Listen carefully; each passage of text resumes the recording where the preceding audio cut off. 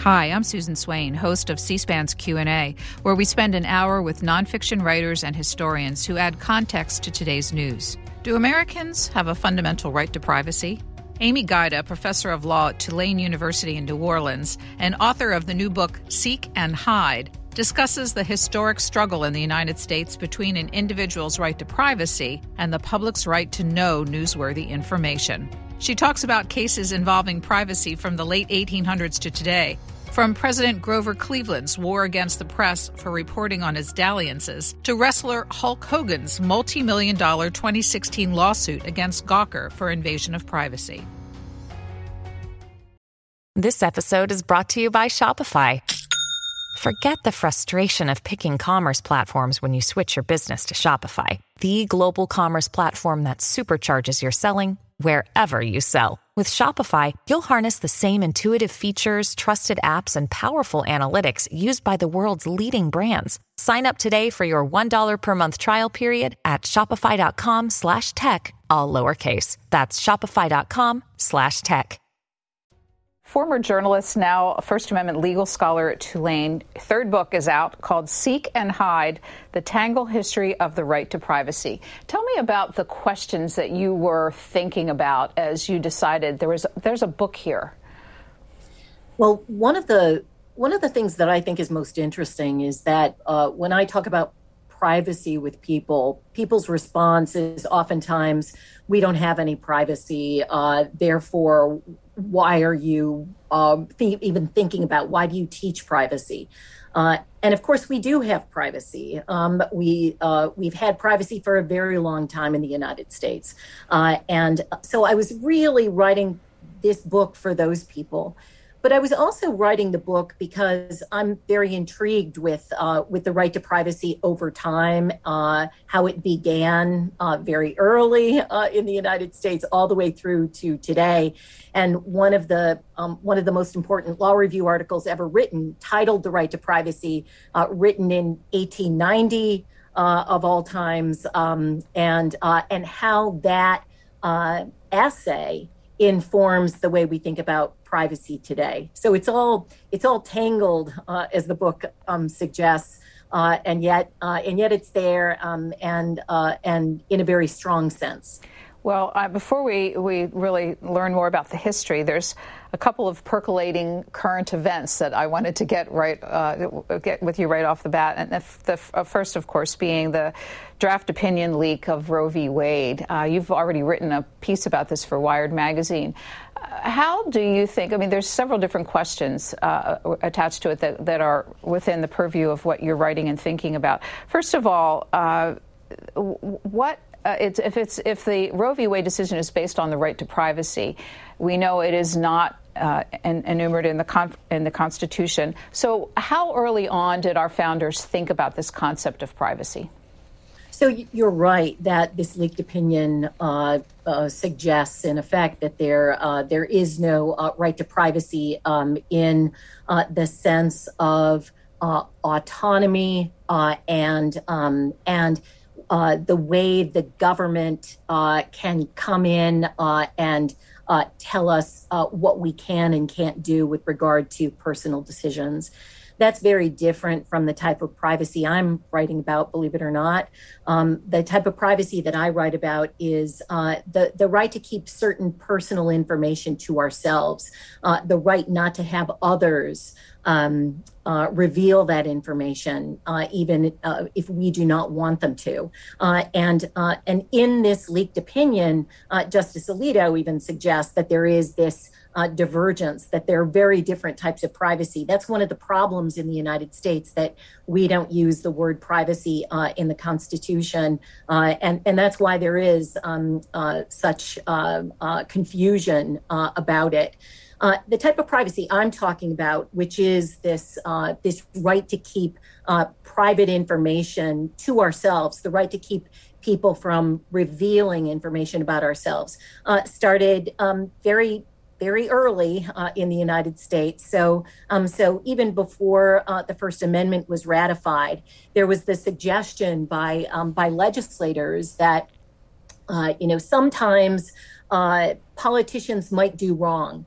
And they used the phrase male conduct, so that sometimes these politicians might engage in male conduct. Is it the public's business to know about this male conduct? And by that, the meaning of that term back then was having affairs outside of marriage, and so there was this suggestion that in fact instances of male conduct should in fact be kept private. That it was not the public's business to know. And that was even before the First Amendment is ratified. So when we think about privacy in that sense, what information we all have the right to keep private, certainly not politicians and their male conduct necessarily today, but what information we have the right to keep private, that's been around for a very, very long time, even before the First Amendment was ratified. Understanding that it's a different kind of privacy, your book is rife with examples of times in history when information was leaked by the media and how it ended up changing standards as a result. Have you done any thinking about the decision by the publishers to actually publish this draft opinion and what the repercussions typically are for that kind of act, either for the journalists involved or the publication? Sure, that's a great question, and I'll leave the question about whether or not criminal laws might come into play here. But with regard to tort law, so whether or not the publication Politico could conceivably be liable for some sort of invasion of privacy, the answer here is no. And the reason why is because even though Justice Alito very clearly wanted to keep this information private, secret, the law suggests that when something is newsworthy, the publications have the right to publish it. And certainly this draft opinion is decidedly newsworthy. And so I doubt very much that Justice Alito would ever bring any sort of privacy claim against Politico. But if he did, he would surely lose because there's news value in this leaked opinion. It tells us very likely the fate of Roe versus Wade in just a few weeks. And therefore, there's definite news value there. And no court would decide that there was any invasion of privacy on these facts. One other contemporary issue, and then to history, and that is Elon Musk's acquisition of Twitter. We learn a lot about publishing in the digital age through your book, and Elon Musk is declaring that he is going to make it an open forum. What are you thinking about when you've seen all of the commentary that's happened about what he might do to Twitter? Sure. So one of the worries is that any sort of open forum where anyone can say whatever they like is that courts will come down even harder on media. And when I say media, I mean all forms of media, from journalism to social media, including Twitter and Facebook. What's happened in the past is that when media, broadly speaking, has published something private, or when media defames, so when there are social media posts that defame individuals, courts will feel more strongly about changing the law to make it more responsive to plaintiffs in those sorts of cases. So my worry is that if Musk opens Twitter to any sort of post, that ultimately what will happen is that Twitter itself will be harmed, as will then all media, conceivably, by courts very much fed up with this sort of thing. Okay, to the history. And I will encourage readers to look back in time farther than I'm going to start, just in the interest of time, because there's much to learn and some great stories about the founders and the early days of the Republic. But I do want to start with those two men that authored the piece that you just referred to, and that's Sam Warren and Louis Brandeis. Brandeis is a more familiar name to people. Who is Sam Warren? So Sam Warren is very important in this essay in the Harvard Law Review called The Right to Privacy. He was a lawyer from a very, very rich family.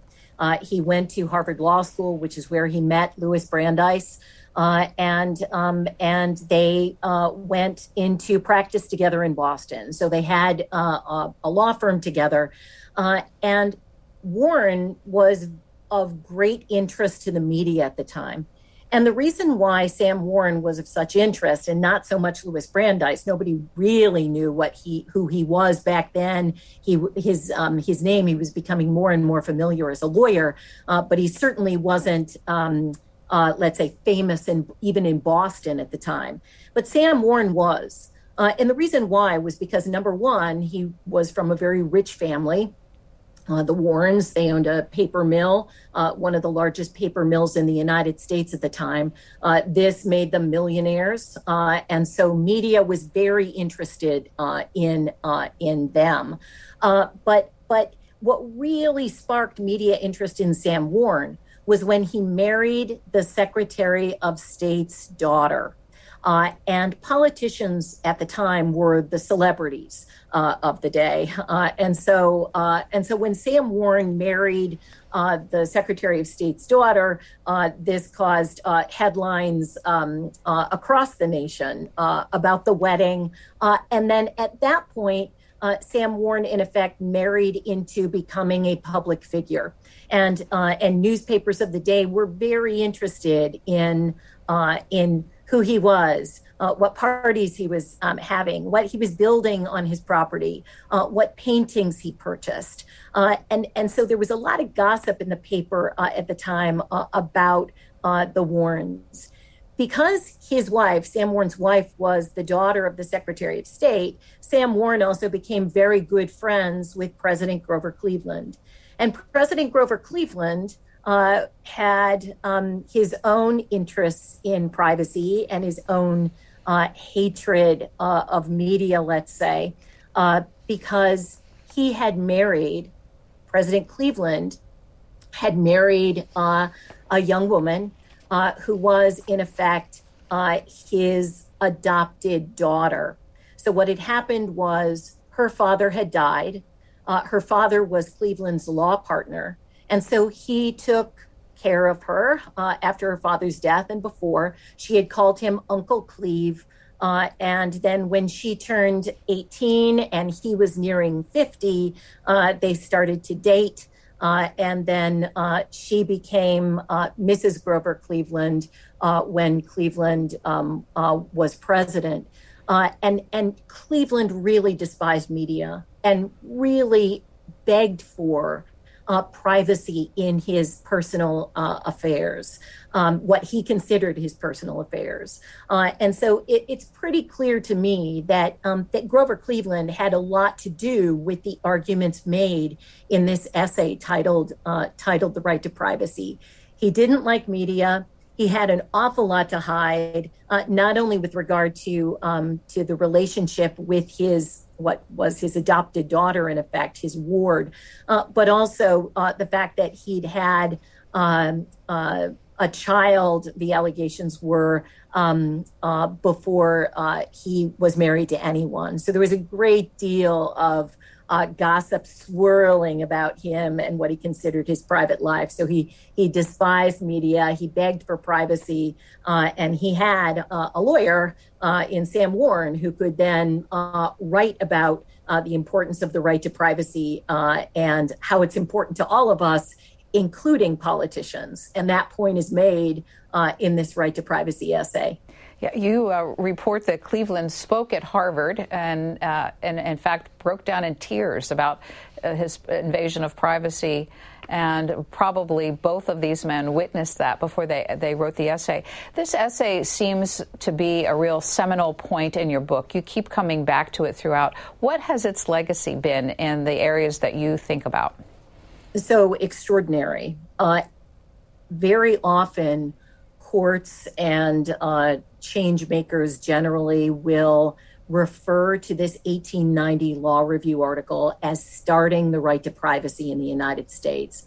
That's not really true. It was around for more than a century before, and yet a lot of people believe that it was the thing that really started privacy. And so you see it referred to in cases of all sorts of privacy, from the type of privacy I write about to interests in autonomy, to search and seizure cases. So any sort of privacy right, including access to government information, will refer oftentimes to this law review article, even in 2022. So it remains this critically important piece that we still refer to today. And a lot of people don't understand that Grover Cleveland had a lot to do with it, as did Sam Warren's own hatred of media.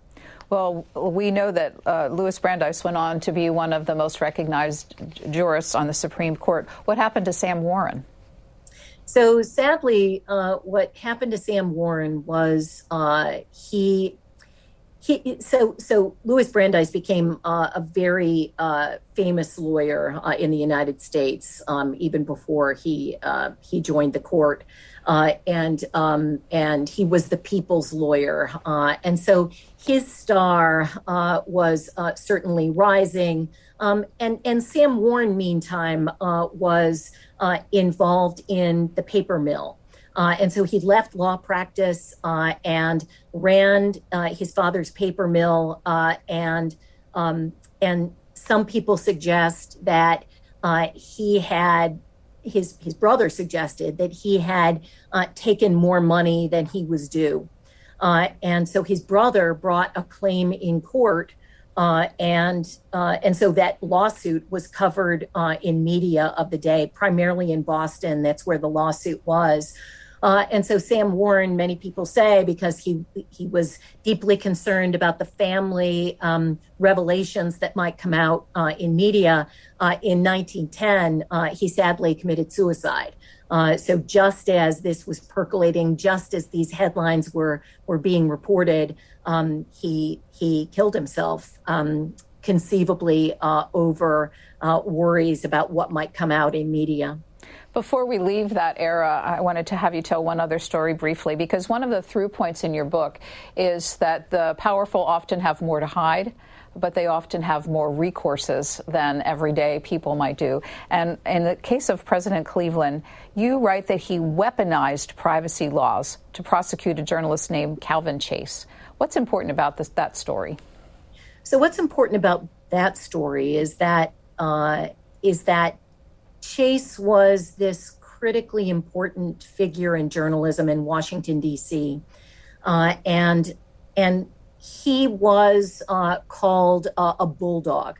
So he was a Black journalist, and his newspaper was of course published to all, credited by all, and he began an investigation into a Cleveland appointee. And Grover Cleveland did not like Chase and believed that this was that this investigation was wrong. And when Chase reported that this Cleveland appointee had, in effect, sexually harassed women in the office, then Cleveland had Chase arrested. And one of the arguments there was a privacy-like argument, that if Chase believed that there was wrongdoing in the office, that Chase should have gone to Cleveland himself and not have reported it in his newspaper. That the important thing was to reach Grover Cleveland, who could have then fired the appointee. A jury hears this argument and a jury believes it. So a jury says, yes, we agree that Chase went overboard by reporting it in the newspaper. He shouldn't have done that, even if it were true.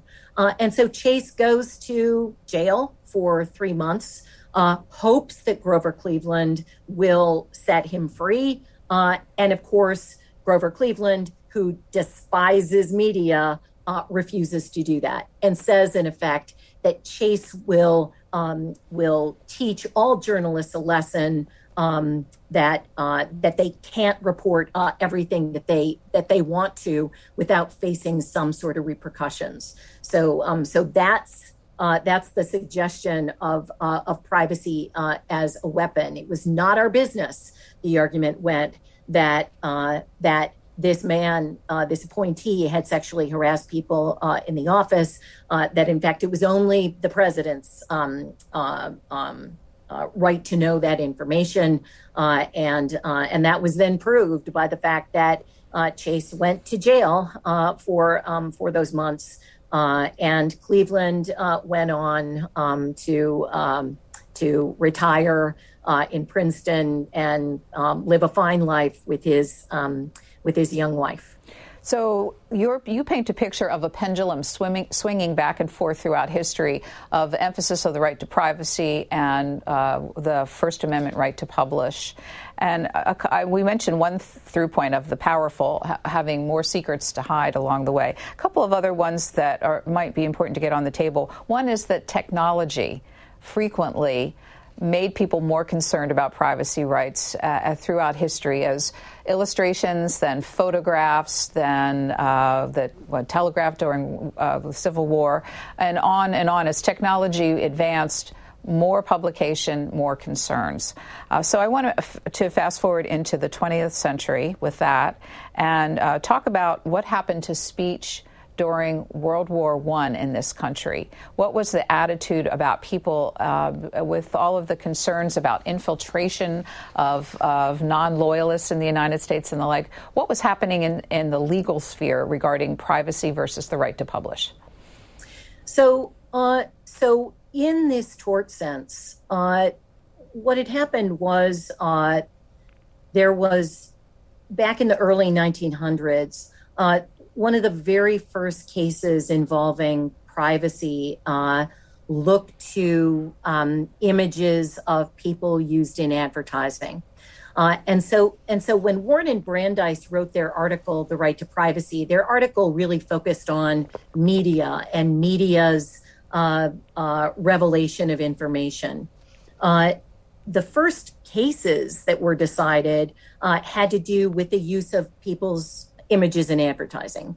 And then very slowly throughout the early 1900s, the idea that we had the right to protect our private information grew in court as well. And back then, there's certainly reflected in the case law, and then also otherwise, this idea that we should all keep our mouths shut, that there's the potential to reveal certain information that shouldn't get out there to people who shouldn't hear it, and so in that way too, those interests, those governmental interests, oftentimes inform how we think about privacy in a legal sense.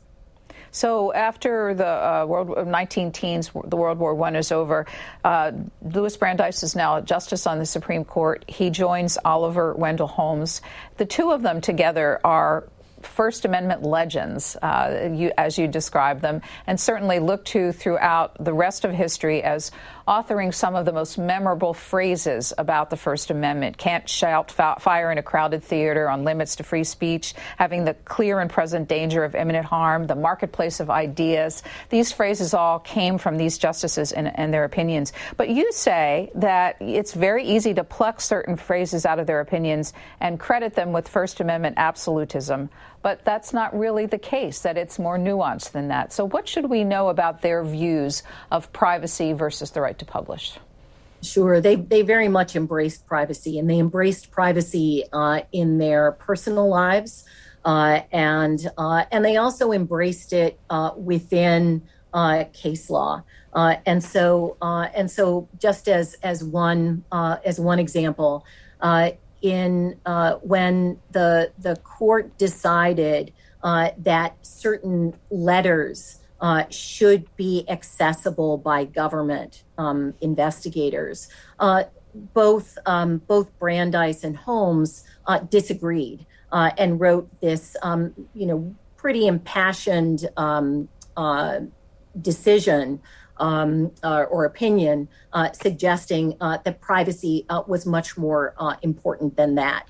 So you see them as embracing First Amendment rights, including in this marketplace of ideas concept, and yet recognizing that privacy interests are very special interests, and that, as I suggest, that a willy-nilly publisher would not be allowed to rent a stall in Holmes's marketplace of ideas.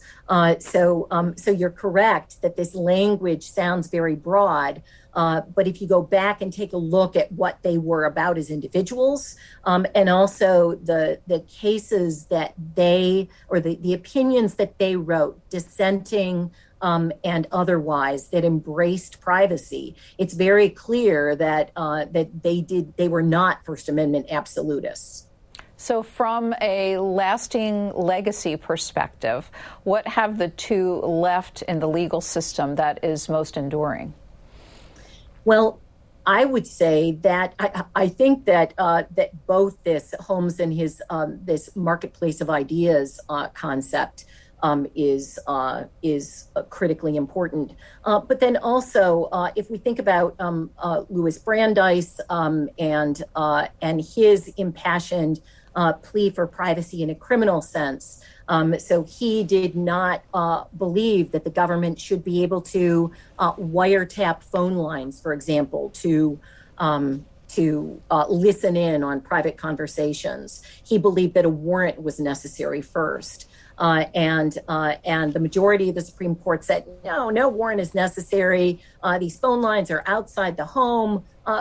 Police don't need a warrant. They can just tap into those lines. Well, Brandeis, of course, wrote this really beautiful language that echoes in large part the language in the right to privacy, and makes a plea for privacy and suggests that police should need a warrant, that these are very private moments that police might be able to listen in on, and that a warrant was appropriate in such cases. And of course, now that's exactly the way the law is. So yes, police do need a warrant today.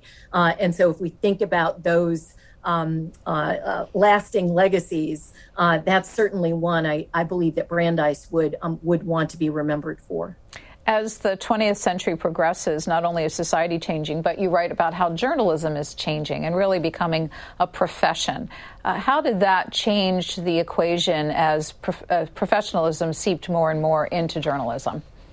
So my theory here is that, and it continues through to today, that as journalism, so back in the day, we had Pulitzer and Hearst and those sorts of publishers who oftentimes published with very little regard for any sort of privacy interests, and so courts, as I suggested, began to embrace this idea of privacy and to suggest that publishers would in fact be liable for publishing truthful information if that information was not newsworthy. And so for as one example, there was a journalist who took a picture of conjoined twins and published that image.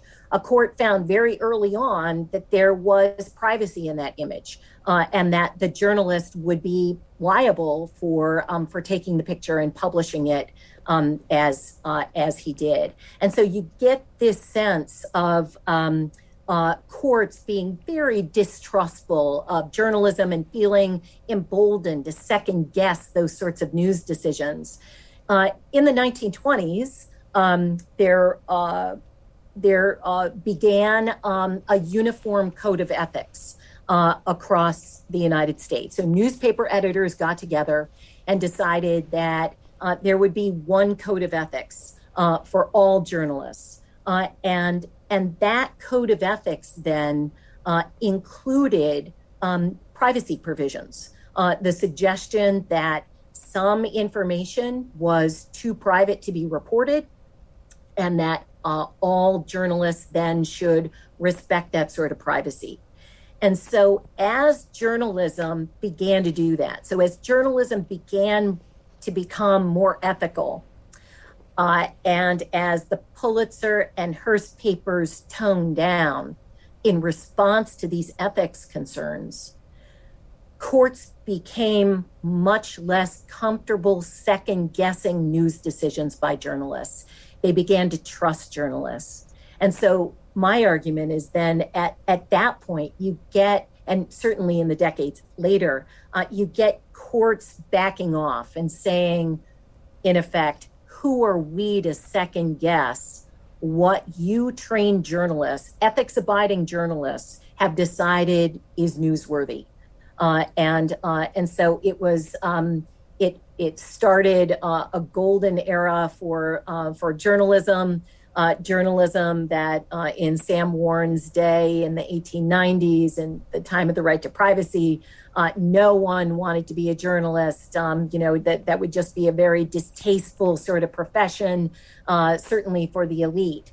And then by the 1930s, Mickey Mouse had started his own newspaper. And so there's a book that for kids suggesting as much, that if Mickey Mouse could be a journalist, then certainly all might want to be journalists because they were so ethics abiding and made good ethical decisions. And so you see that reflected in the court's decisions of the day, suggesting that journalists had the right to report truth, and that the courts themselves were not comfortable second-guessing those decisions. Don't want to get too far ahead of your story, but how long did that golden age of journalism last?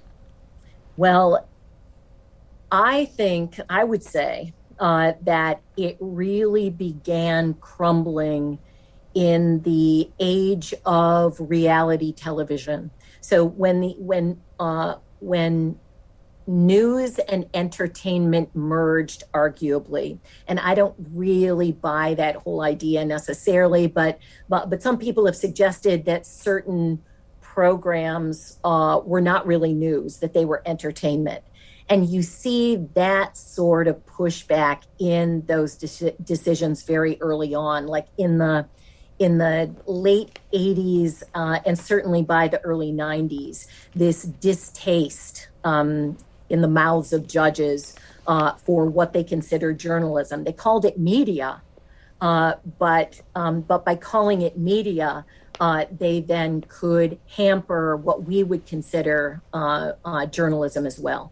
People that see polling today about public attitudes toward the press will be surprised at this report that during the time, especially post-Watergate, 72% of the public believed in and trusted the media. And the public's right to know was championed during that period. That's the pendulum swinging the other direction. Now, during this period of time, there's a story in your book about a documentary film that was made that took 25 years of litigation to actually be shown. It was done by Frederick Wiseman, and it is called Titicut Follies. What is important about this story in your telling? So what's important about the story is that it's an example of a journalist going into a prison for the mentally ill and recording the abuse of prisoners there. So we would think that that sort of truth should then be celebrated, that we should all be able to see what the government is doing to people it imprisons, especially those, not especially those, but including the mentally ill, of course. I don't know why Frederick Wiseman was allowed inside the prison, and yet he was. So he puts together this documentary showing this abuse of prisoners, and premieres it at a film festival in New York. Almost immediately, it's shut down by the government. So the government argues that there is the right to privacy. Ultimately, this is the government's argument that these inmates within the documentary, featured within the documentary, have a right to privacy. And if they did not sign waivers, and some of them didn't, that the government needed to come in and protect the privacy of those inmates. Now, if you look at it in a legal sense, in the way I look at news as a former journalist, I would say, well, that's decidedly newsworthy information. This is truth. This shows how the government is mistreating these people. And yet, courts were convinced by the government itself that the privacy interests of those people trumped our public interest in the treatment of them. And they convinced, as you suggested, the courts for more than 2 decades. And yet I think a lot of people don't know about this documentary. They don't know about this suppression of truth that is decidedly troubling. And it's of interest to me that, and maybe it was because by the time it was released to everyone, people in certain areas could see it. People in psychology, people who were lawyers could see it, but not the general public. So by the time it was released to the general public, maybe it was old news.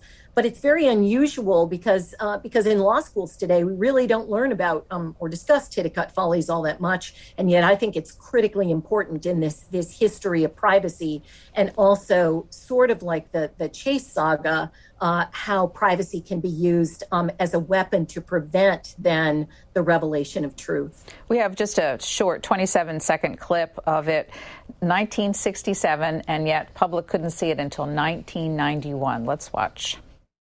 You tell me that if I should go back, I will be back here. Right. Now, obviously, then you must know something that I do not know.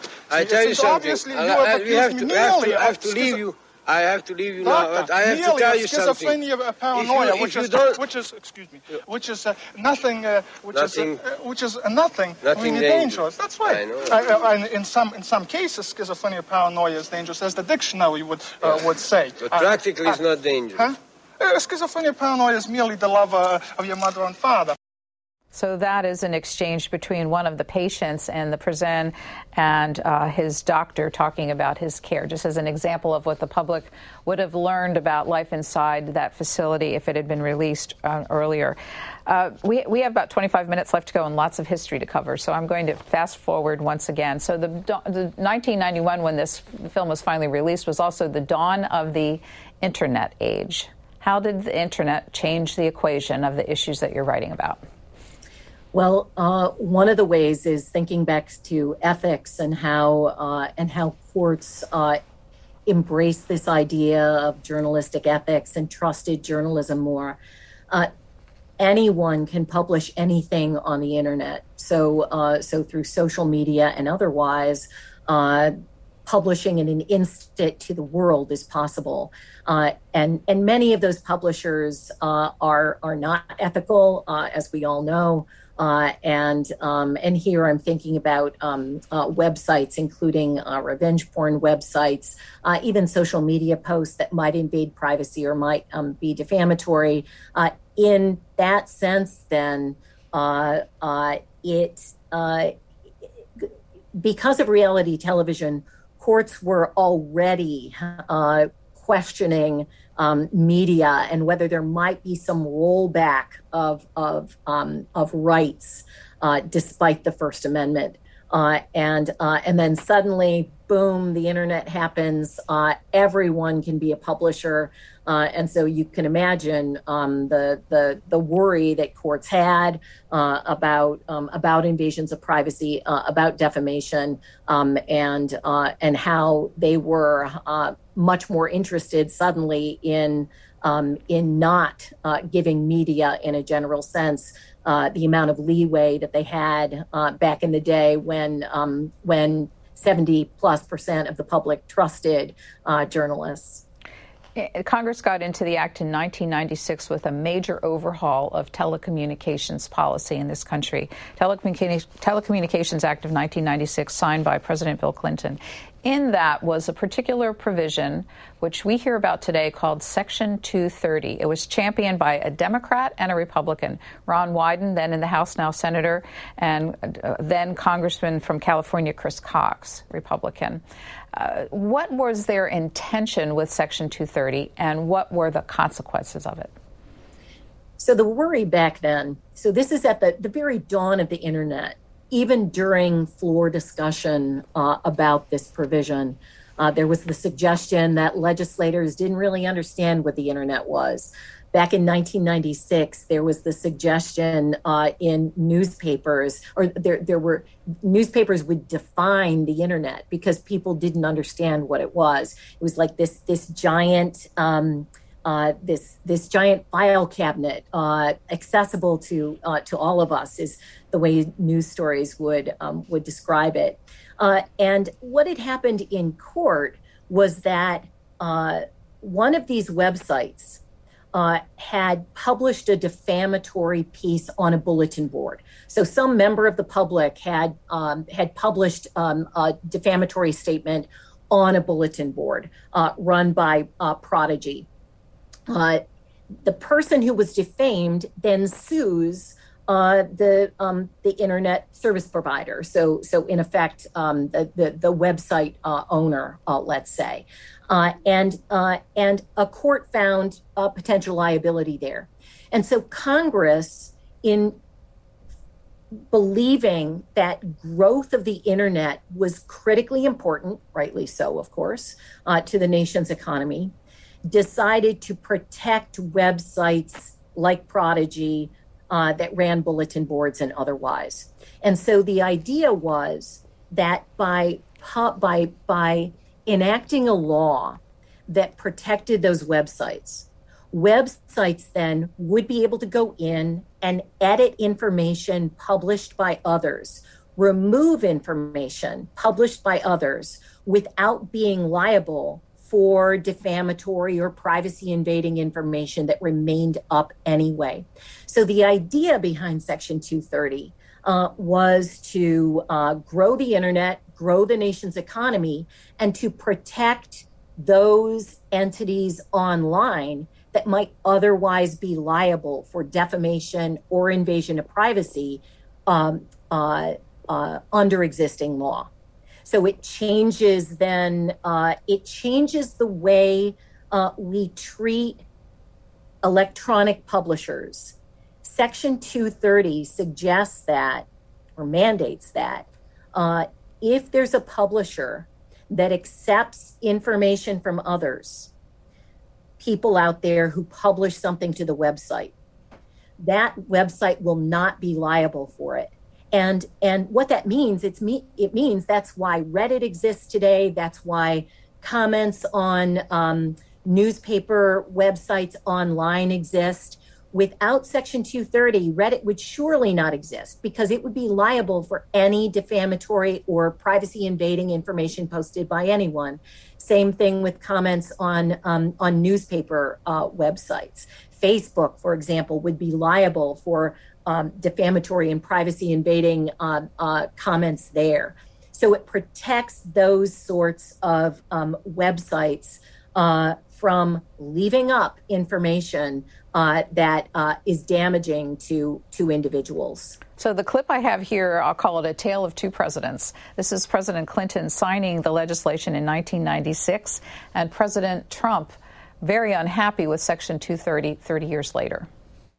Today, with the stroke of a pen, our laws will catch up with our future. We will help to create an open marketplace where competition and innovation can move as quick as light.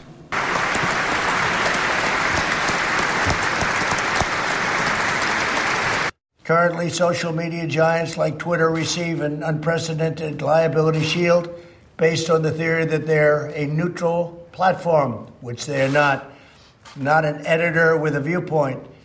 My executive order calls for new regulations under Section 230 of the Communications Decency Act to make it that social media companies that engage in censoring or any political conduct will not be able to keep their liability shield. That's a big deal. Amy Gajda, what happened to Section 230 over 30 years? So what happened to Section 230 is that people began to realize that Section 230 was perhaps too protective of certain websites. And I'll exclude former President Trump from the discussion, at least for the moment. It's interesting that that President Clinton suggests that an open marketplace of ideas would thrive on the internet under Section 230, and certainly that's true. But again, thinking back to Holmes's marketplace of ideas, maybe there should be some sort of protection for privacy on the internet as well.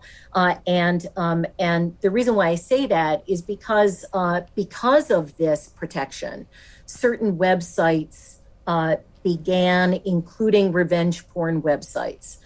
Revenge porn websites that would literally say, get revenge on your ex. Send in nude photographs of them to humiliate them. And under Section 230, those sorts of websites thrived. They would not be liable because they were the passive website, and the people who were posting the images then would conceivably be liable, but the website itself would not be under Section 230. So you get a lot of people today suggesting that Section 230 does need to change. And former President Trump's interest is very much in suggesting that that Section 230 is too protective of Twitter's choices to remove certain, at least right now, remove certain tweets and otherwise that he believes ultimately censor one particular group. But on the other side of the aisle, and actually in the Republican Party as well, there are calls to limit Section 230 as being too protective of the sorts of websites that I'm talking about as well. So again, this suggestion that Section 230 has been taken advantage of by certain publishers, and that today maybe we need to rethink Section 230's level of protection at the very least, if not, as some people suggest, do away with it completely. I want to have you tell one other story as we round out our last quarter hour here, and that is from 2016, Hulk Hogan, the wrestler, taking the publisher Gawker to court over his privacy issues. Why don't we have you tell the story, and then we'll show the clip, which is the outcome. Sure. So I've been teaching privacy now for more than 20 years. And I started almost at the time of Section 230, a few years after that. And I'd been telling my students that someday there would be a website that would publish a sex tape featuring a celebrity, and that would then create the clash of the right to privacy versus freedom of the press, freedom of expression. And so one of my students sent me an email and said, hey, you might be interested in the fact that Gawker, the Gawker website, has just published a sex tape featuring professional wrestler Hulk Hogan. And so I immediately went to the website. Part of my job, of course, is to understand what's going on the internet and to watch the sorts of things that are out there. I better inform myself when I do this. And so I clicked on the link and watched Hulk Hogan nude, having sex with a woman on the bed with full sounds, audio, and video of him fully nude. And Hulk Hogan, after that, brought a claim for the right to privacy against Gawker. And he argued that even though it was truthful, that his level of privacy then would trump the right of Gawker to publish that truth. And ultimately, a jury agreed with him. And a lot of people, I think, in the United States were shocked at that because we understand so much, I think, about freedom of the press and truth and how truth will protect us. And yet this was an instance of someone's privacy then becoming more important, in effect, a jury decided, than the public's right to know.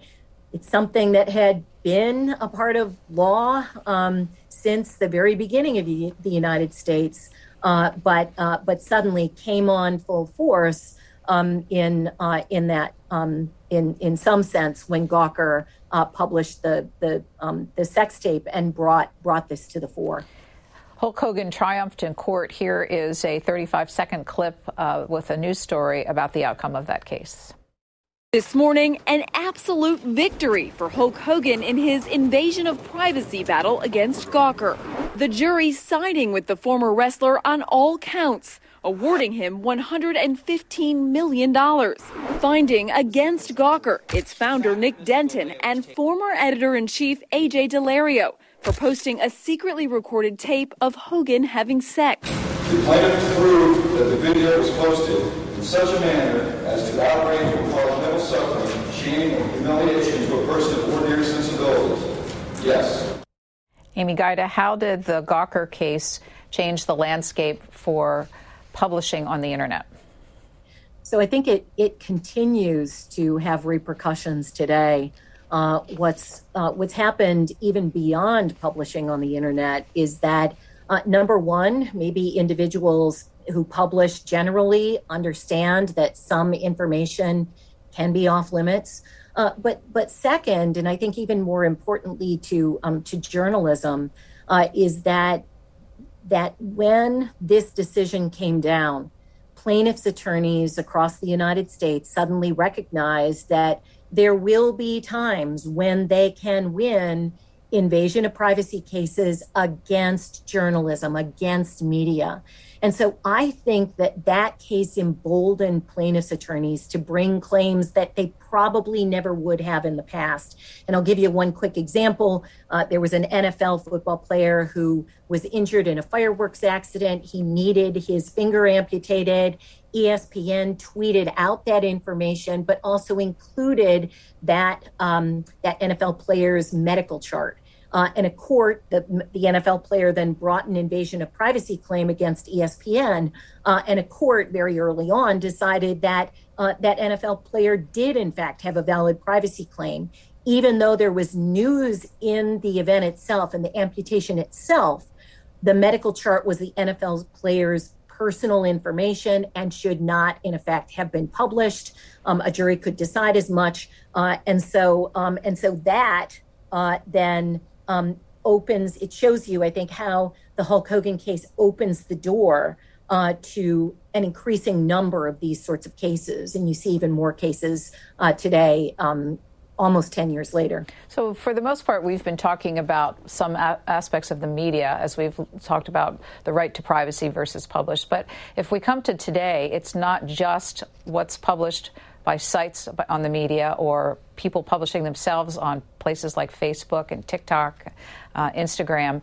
It's data, which is everywhere in society. Our cell phones tracking our every move, our every transaction with credit cards, all being swept up into big data. And 80% of the public today says they're concerned about privacy. At the same time, many people are publishing every aspect of their lives online one way or the other. So where does this pendulum of back and forth between concerns about privacy versus publishing and availability to the public personal information stand? Well, right now, courts are anxious to find privacy in data bits. And so even though I think what's happening is people don't understand the level of information that companies can access about them and use in some way by selling to other companies or otherwise. And the more that we can get that information out, the less likely people will share online. In the meantime, you have judges who do understand, and judges are finding privacy in data more often. So what comes to mind is a court that suggested very recently that individuals, if they share information on the internet and they expect it to only reach their friends and family, there can still be privacy in that information. That's extraordinary. So 10 years ago, or even fewer years ago, there was the suggestion that when we share information on the internet, it's public information. Well, courts are pulling back on that now and saying that, if we intended to only reach our friends and family, we're going to protect the information beyond that. So that's why I teach undergrad classes in media too, so that we can all begin to understand the importance of keeping certain things private, not sharing them because perhaps they can be used against us. But then also this idea, and California law allows it now, and some companies will give anyone access to this data, our ability to access the data that companies have on us so that we can come to better understand how they think of us and how the data bits that we enter online can become part of a compilation of who we are, and how that information might be sold to insurance companies, for example, in troubling ways that we never suspected. As I eat my ice cream cone with 4 scoops, I think an insurance company would want to know that information. You have an interesting story in the book that you applied for your own credit report, your own background check, as it were, and came up with, was it 200 pages of data on yourself, your family, and your associates, all part of your report? That's exactly right. Were you shocked? Yes, I was. I live a very uninteresting life, which I guess I'm glad for now. And yet there were 200 pages in my background check. I also, and that did include some information about my neighbors and their private information. And so it's deeply troubling that information is available for $150. And if you can find a private detective to do this for any reason, that's an awful lot of data you can get about someone else. In addition, this access to data allowed me to find out that Amazon knows that I own a bulldog. So that's just one data point that Amazon knows about me, and there's an awful lot in addition out there that other companies have gathered as well. But this is not information you chose to publish. This is all being swept up by your daily life. So you compare the United States with Europe frequently throughout the book. Europe has what's called the GDPR, which includes the right to be forgotten with information on the internet. Do you anticipate that there's going to be a robust debate at the national level here about similar legislation? Yes, if you speak with privacy officers in big companies today, many of them will suggest that, at least those I've spoken with will suggest that it's just a matter of time before we have GDPR-like provisions here. And one of the reasons why is because it's very difficult and very cumbersome for them to carve out this exception for the United States. In the meantime, Congress isn't really taking action, but state legislatures are. And so you see GDPR-like interests in legislation today, biometric privacy, even privacy in the way we walk. So some state legislatures have suggested that. So a real push toward privacy in state legislatures, and you see the same thing in courts as well. So as I suggested, this real embrace of things, for example, like home addresses. The Supreme Court, despite this leaked opinion with regard to privacy in a Roe sense, suggested very recently that there is a right to privacy, or at least privacy interests in home addresses. That because of doxing today, the revelation of people's home addresses and the suggestion that other people should go there and protest or worse, then the court said because of that, there are privacy interests even in home addresses. So you see, again, this real push toward privacy in those senses as well. The book is called Seek and Hide, The Tangled History of the Right to Privacy. Amy Gajda joins us from Tulane University, where she is a legal scholar and an expert in First Amendment law. Thank you so much for being with us. Thank you. It's been a delight. Thanks for listening to C-SPAN's Q&A, and subscribe to us wherever you get your podcasts so you'll never miss an episode. And while you're there, please take a minute to rate and review us.